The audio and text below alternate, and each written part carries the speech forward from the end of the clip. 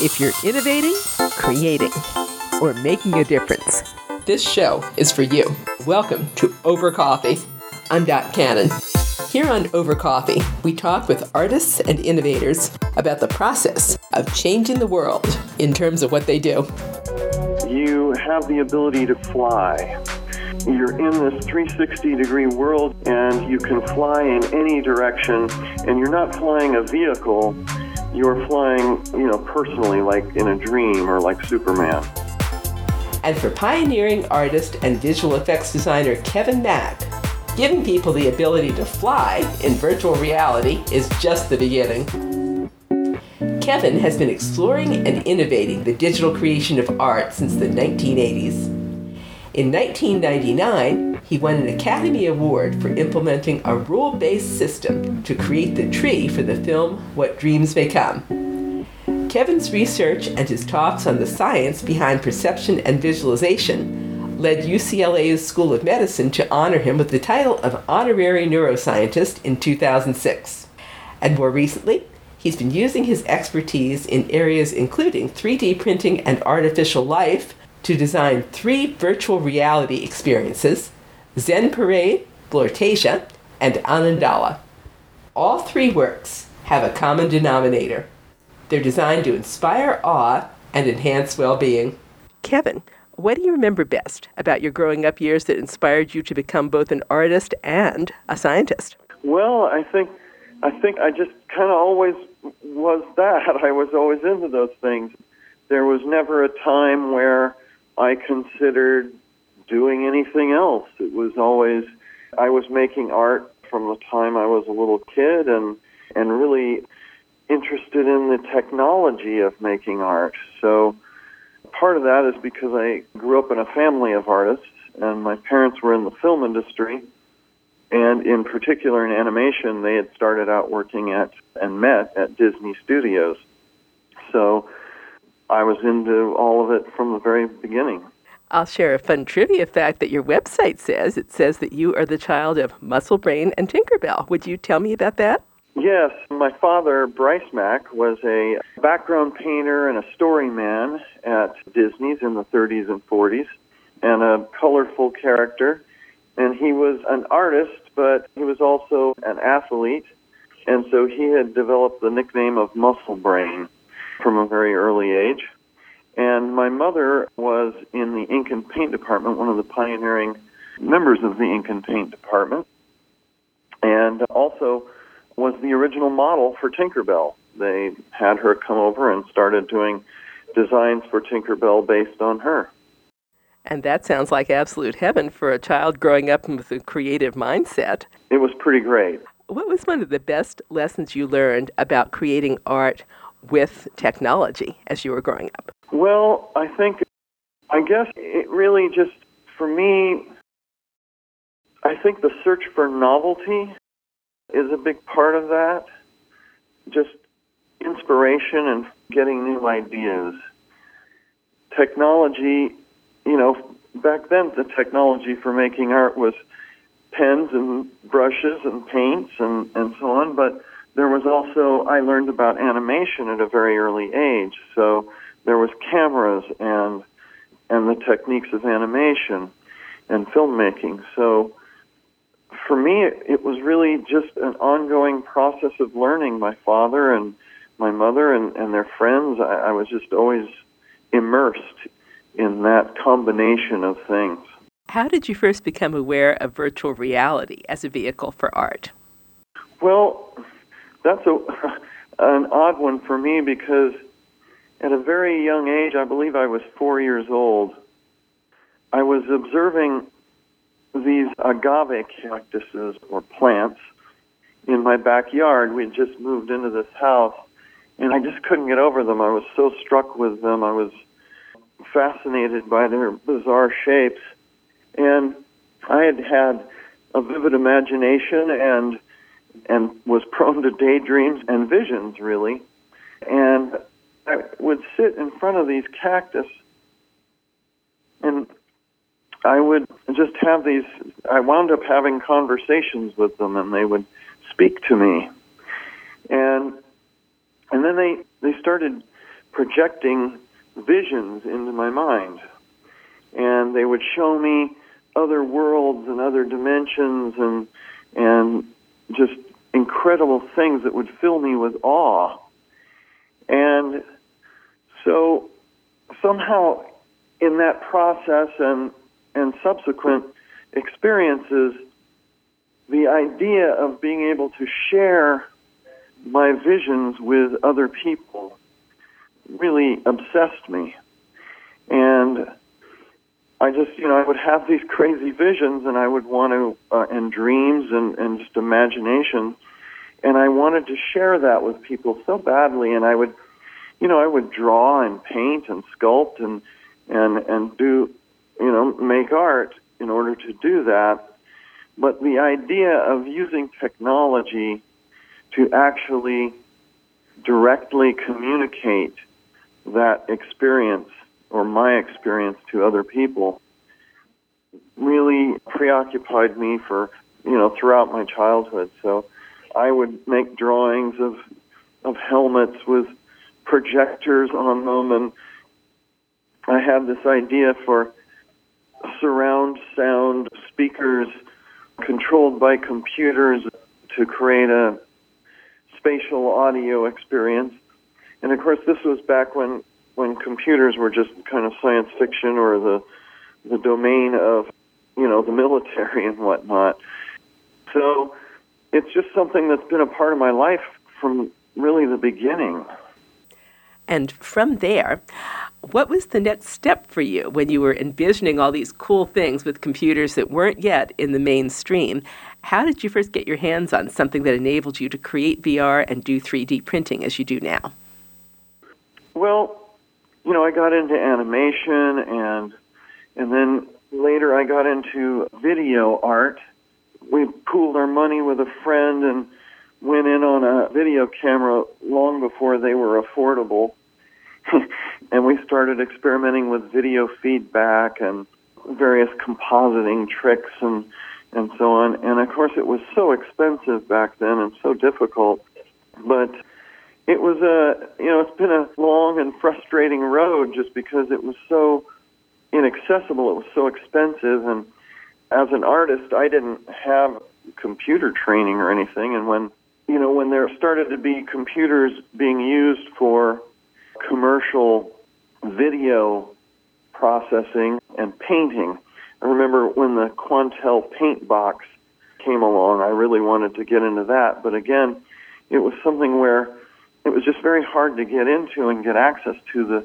The computers were so expensive, and they had to be used for commercial purposes, pretty much around the clock to pay for them.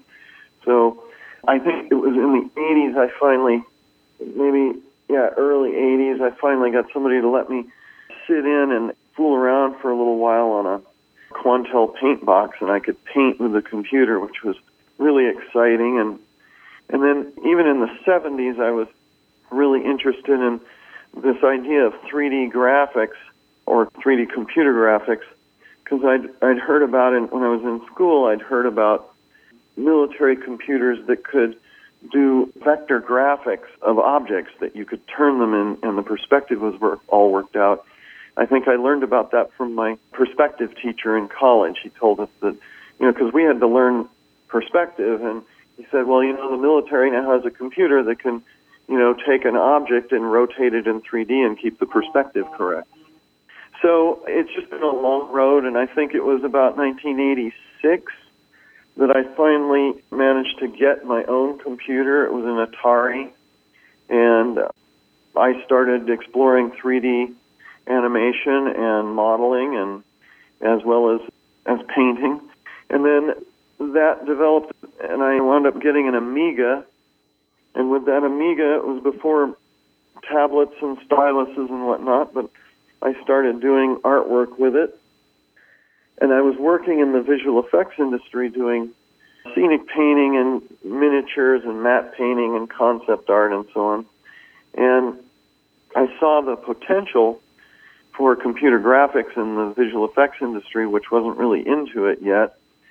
And so I just kept pushing for it, and I wound up getting to I did some of the first digital matte paintings on my Amiga. And I also, in doing those matte paintings, I was using 3D rendering and so on. So I think that was probably when I first really got access to it, was in the mid to late 80s. I'm envisioning you having this incredible fun time doing this. I did. It was really kind of crazy at the time because the equipment was so expensive, and I had a family, and it was quite a risk and a stretch to buy a computer that had little real practical application. And at that time, people weren't really using it professionally for artwork. But I was a musician as well, and I was exploring it for music equally. So I was using it to program synthesizers and sequencers and so on. How cool, which explains why all the incredible soundscapes in works like Anandala and Blortasia. Fast forward to today when you wowed everybody at Cal State Long Beach that saw your work. How'd you first begin to work in VR and create those? Well, my first piece it became Zen Parade. And I finally got access to a prototype headset. I think it was 2014. And I just started working on the thing, and I wanted to just see what I could do. And I made this experience of these abstract shapes that were, related to and very similar to the work I've been doing for decades, and as 3D prints and renderings and animations. But I rendered it. My son helped me to write a 360 stereo lens shader so that I could render this image in 360. And then I rendered this animation, and I got Intel to donate several months of render time on their supercomputer. And so I rendered this 5-minute sequence and then put that out on the Oculus store for the Gear VR. It's still available. It's for the Gear VR, and for the Oculus Go, it runs on the Oculus Go. And that's where I started, but because I didn't know that much about, or at least I knew a lot about it, but I hadn't really much experience working with real-time computer graphics. I'd always felt that it was just wasn't quite high enough fidelity for my work.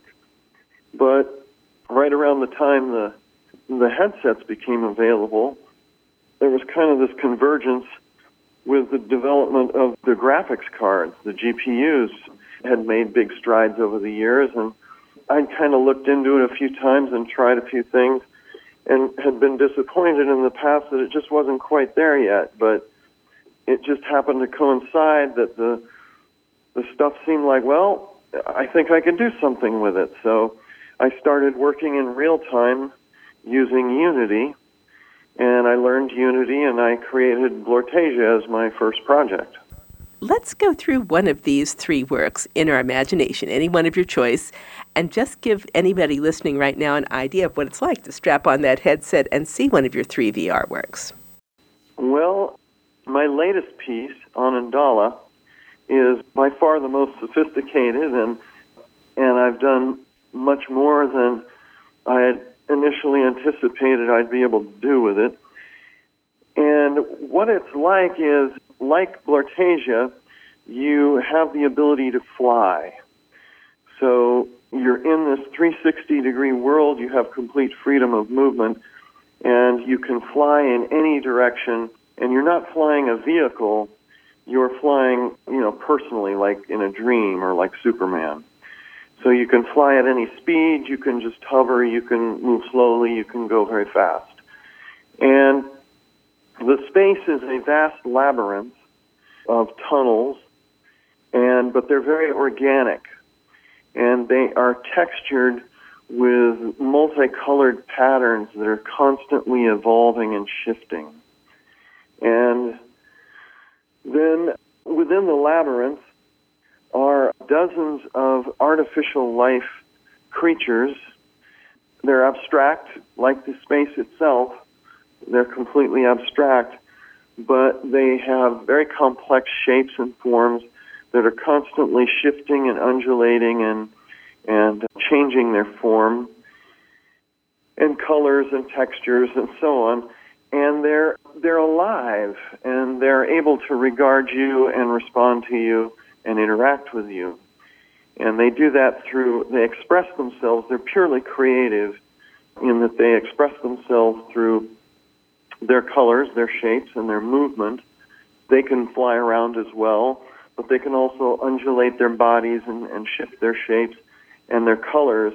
Sort of like if you've ever seen an octopus that can take on different colors of camouflage, it'll suddenly change colors or flash different shapes or patterns. These do that as well. And they also have their own language, which is a musical, expressive language, sort of like a whale song or bird song, but also with a little bit of a human voice component to it. And it's a real language, and they use it to communicate with each other and with you. How did you create them to do that? I'm assuming programming, but I don't know.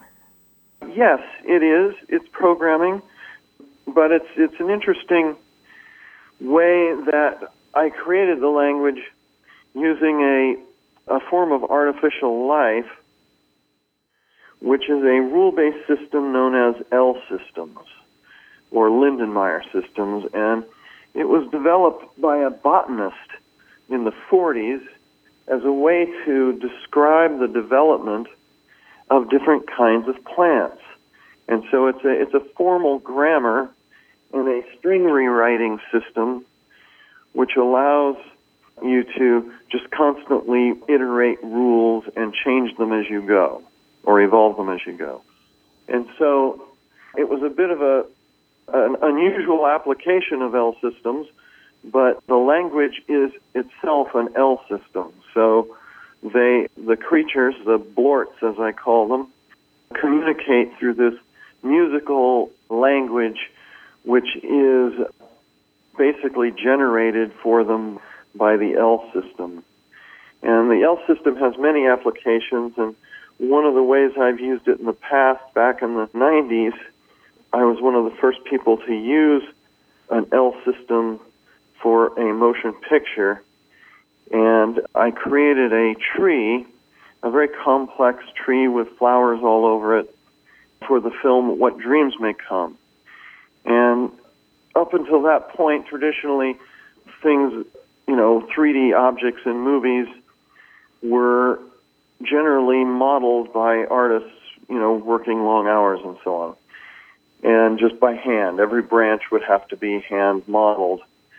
But for that film, the tree was not modeled by a person, but it was grown in the computer using the L system. So a set of rules was created for growing the tree, and then the computer iterates those rules. And I used a similar system, an L system, for generating the brain in the opening sequence of Fight Club, which at that time, in 1999, I guess it was the most realistic, complex visualization of the human brain to that point. And so, again, artists didn't model the neurons and dendrites and synapses and all that. It was grown using L systems.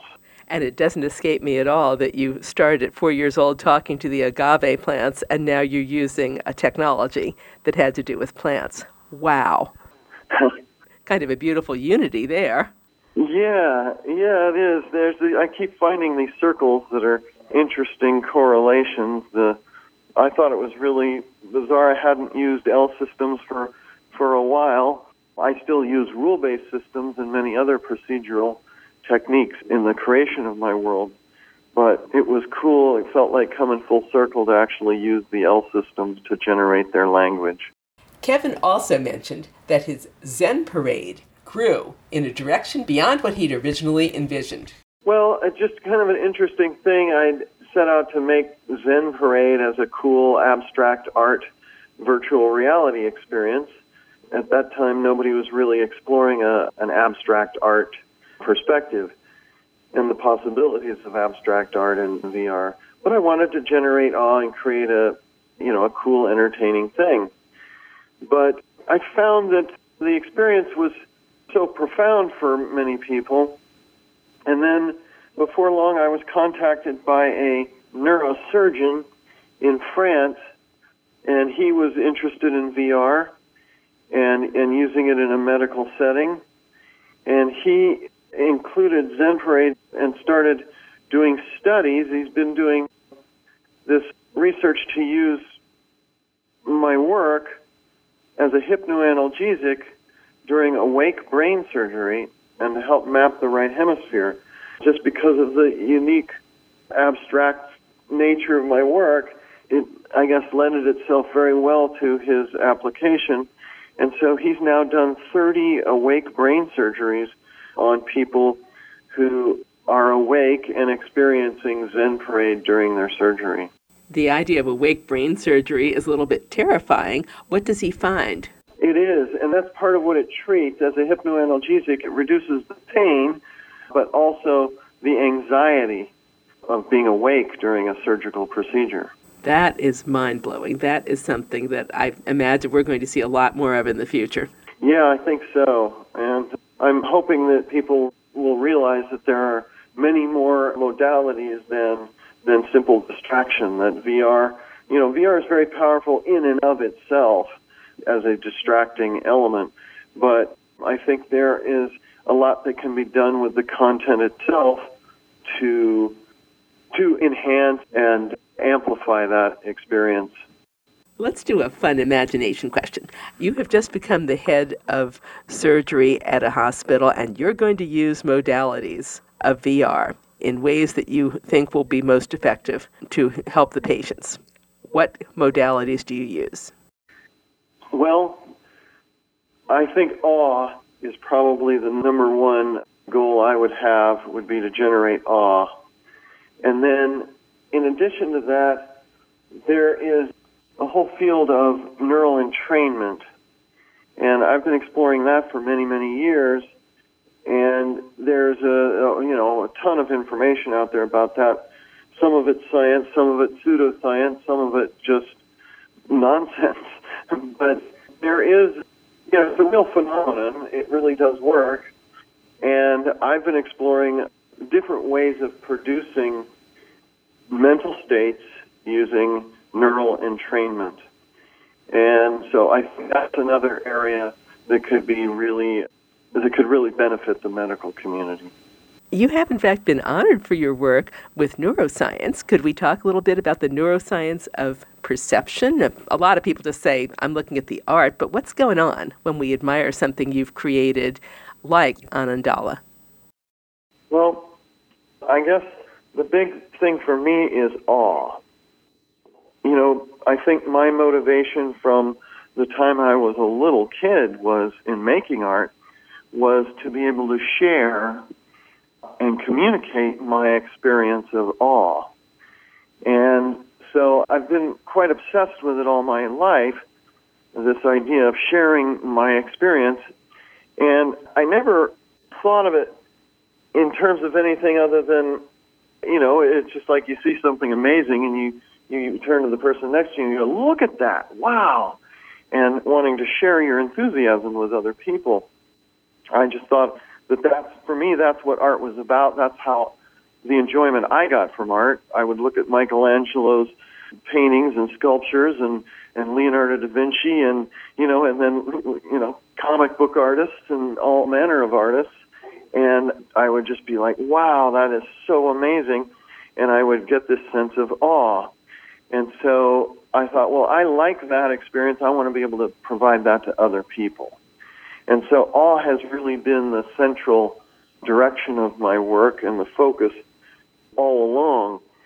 But in the last several years, I started studying neuroscience many years ago to basically try to understand what am I experiencing, what's happening in my brain that makes me have this experience, and how can I optimize my artwork to incite that experience in others and inspire it. So I learned a lot about perception and how the brain processes information and sort of the optical illusions and magic tricks and and misdirection and so on. It was very useful in my career in visual effects for movies.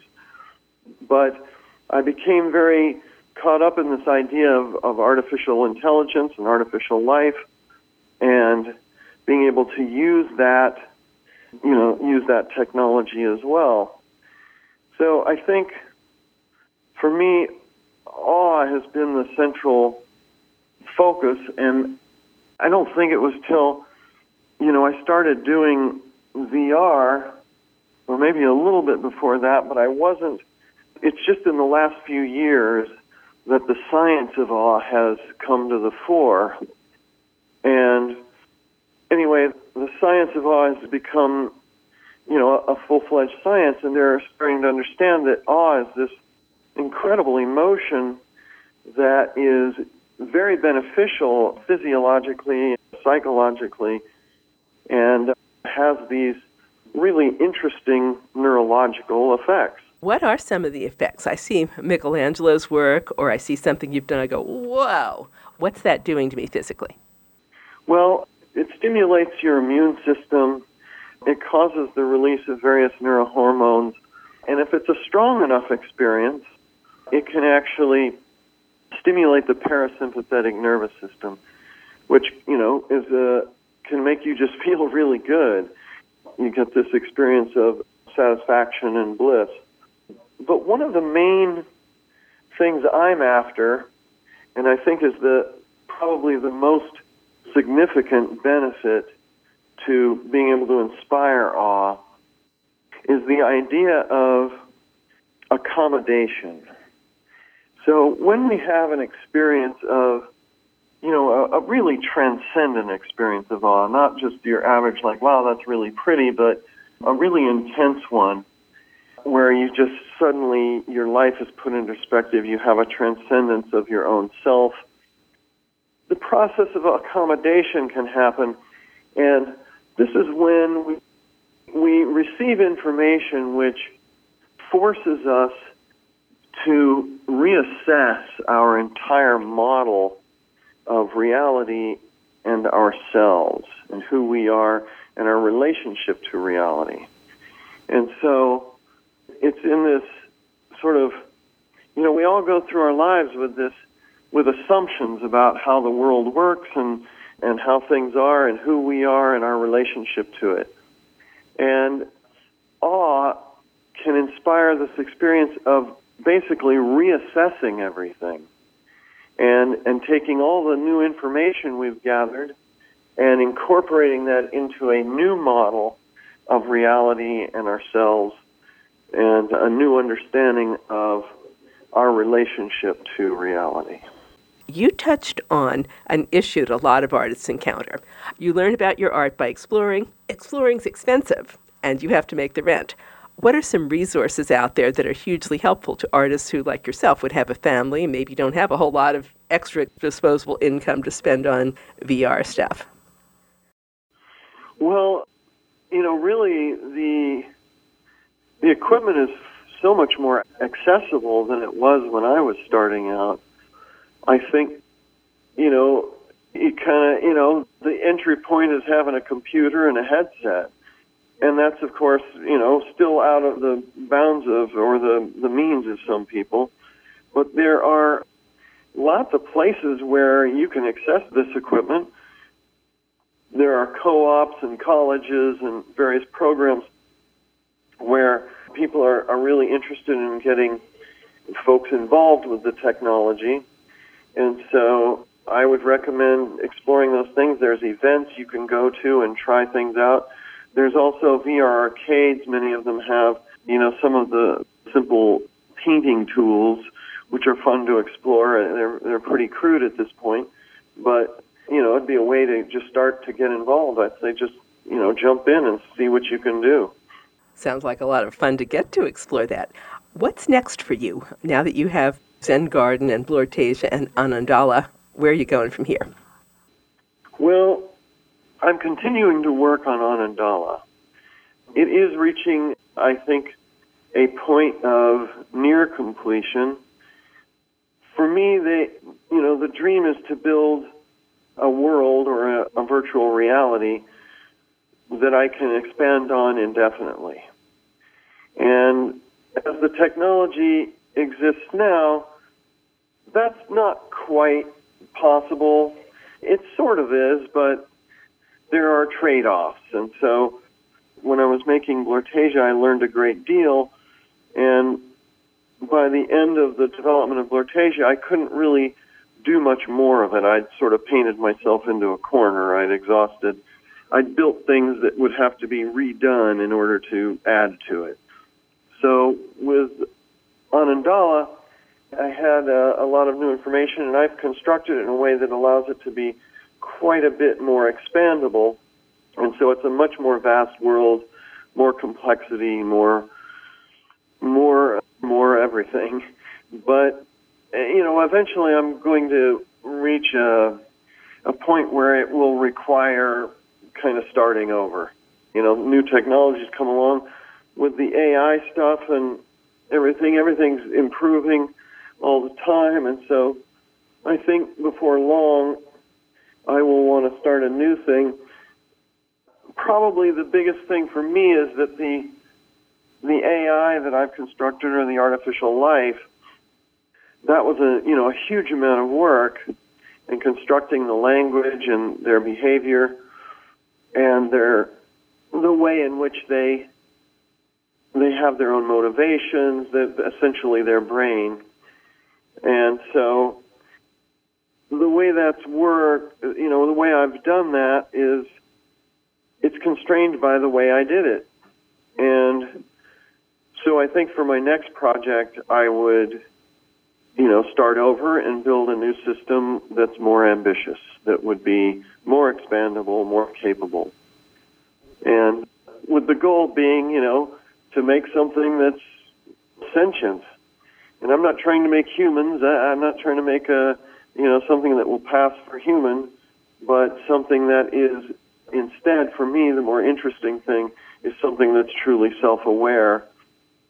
And I think Anandala for me is kind of a lab or an experimental environment in which to explore this idea of creating artificial life, intelligent artificial life, that is creative and does not have the traditional, or is not constrained by the traditional elements of life and intelligence.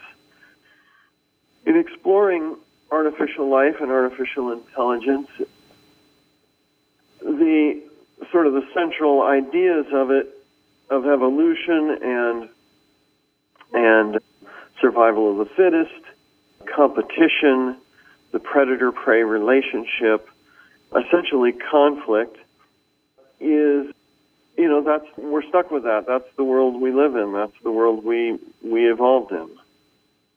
But I believe that virtual reality offers the possibility of creating a new form of life that doesn't have those things. My creatures don't compete. There's no shortage of resources to compete for. They don't have to eat. They're immortal. They don't get sick. They don't have any of the sort of problems of our world. They live in a virtual reality where I make the rules.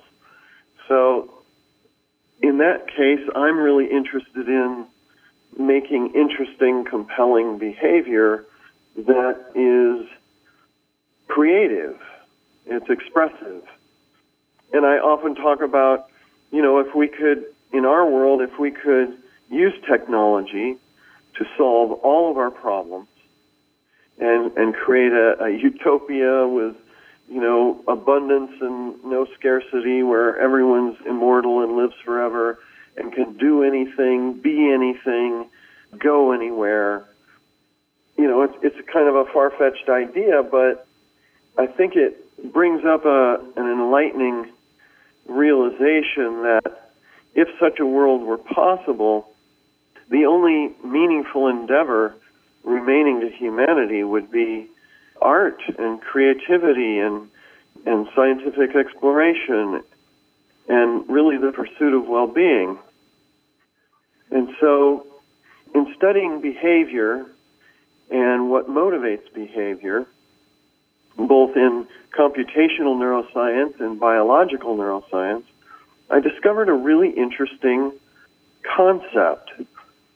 And this idea of we are motivated by two different types of motivation, intrinsic and extrinsic motivations. And with extrinsic motivation, we are motivated by, we do things, we have behaviors which are designed to get us something else. So they're largely to do with survival and position and an advantage. So we do this in order to get that. We build a house so that we can stay out of the rain, or, whatever it is. We hunt in order to eat. We do these things. We don't necessarily, the thing itself isn't necessarily the goal. It has a goal associated to it. Whereas intrinsically motivated behaviors are behaviors in which the behavior itself is the goal. And interestingly, intrinsically motivated behaviors are scientific exploration, art and creativity, entertainment, and the pursuit of well-being. And so I thought, well, what happens?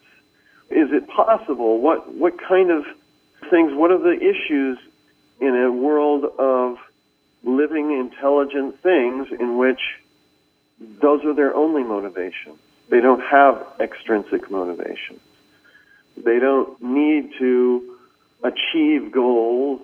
They just are. They just create. They make art. They express themselves. They make music. And they are curious, and they seek and explore novelty. The pursuit of novelty and curiosity is the sort of the primary driver of intrinsic motivation. So that's a long answer, but I think that's kind of what I'm pursuing. That's what I'm interested in. I want to just continue to explore this idea of, well, I want to create worlds of my art, and I want to fill them with intelligent, living creatures that are intrinsically motivated to make art and entertain each other and humans. Anyone listening right now will wonder where they can see your art, any exhibitions you have coming up, and where they might be able to see online the work that you've done. Well, you can see lots of images and video and read lots about my work and I at www.shapespacevr.com. That's shapespacevr.com. And Zen Parade, my first experience, the 360 video, is available on the Oculus Store for the Gear VR and the Oculus Go. Lorcasia is available on Steam for the HTC Vive, and I believe it works on the Oculus Rift as well if you have it set up so that it can track you in 360 degrees. At the time of our interview, Kevin said he didn't have any further events scheduled, but be sure to check for updates on his website, once again, shapespacevr.com. People can see anything we have scheduled on the website. Onondaga, my newest piece, isn't available yet, but I am showing it, so whenever we do events, I'll be showing that. As we wrap up here, Kevin, if people could only get one thing from you, as an artist, a scientist, a dad, and a creative, about innovation, creativity, and making a difference, what would you want them to take away from you? I think that folks should pursue and cultivate awe in their lives. And whether that's going to the beach or the mountains, looking at rocks, looking at the clouds, exploring the plants in your yard, looking at the wonders of architecture, the beauty in art, whatever that is for you, find awe and cultivate that experience. It's really good for you. Kevin, thank you for your time today. Certainly. Thank you for talking to me. I love talking about this stuff. You and I have been listening to pioneering digital artist and Academy Award-winning visual effects designer Kevin Mack. You can find out more about his virtual reality art experiences, Zen Parade, Blurtasia, and Anandala, on the website shapespacevr.com. That's shapespacevr.com. And that concludes this edition of Over Coffee. Thank you for listening. Listen to more Over Coffee podcasts at twomavericks.com. That's two, T-W-O, Mavericks, M-A-V-E-R-I-X, twomavericks.com. And you can contact us at twomavericks@gmail.com. The music you're hearing is royalty-free production music provided by Pond5 at pond5.com. I'm Dot Cannon. Here's wishing you a cappuccino day.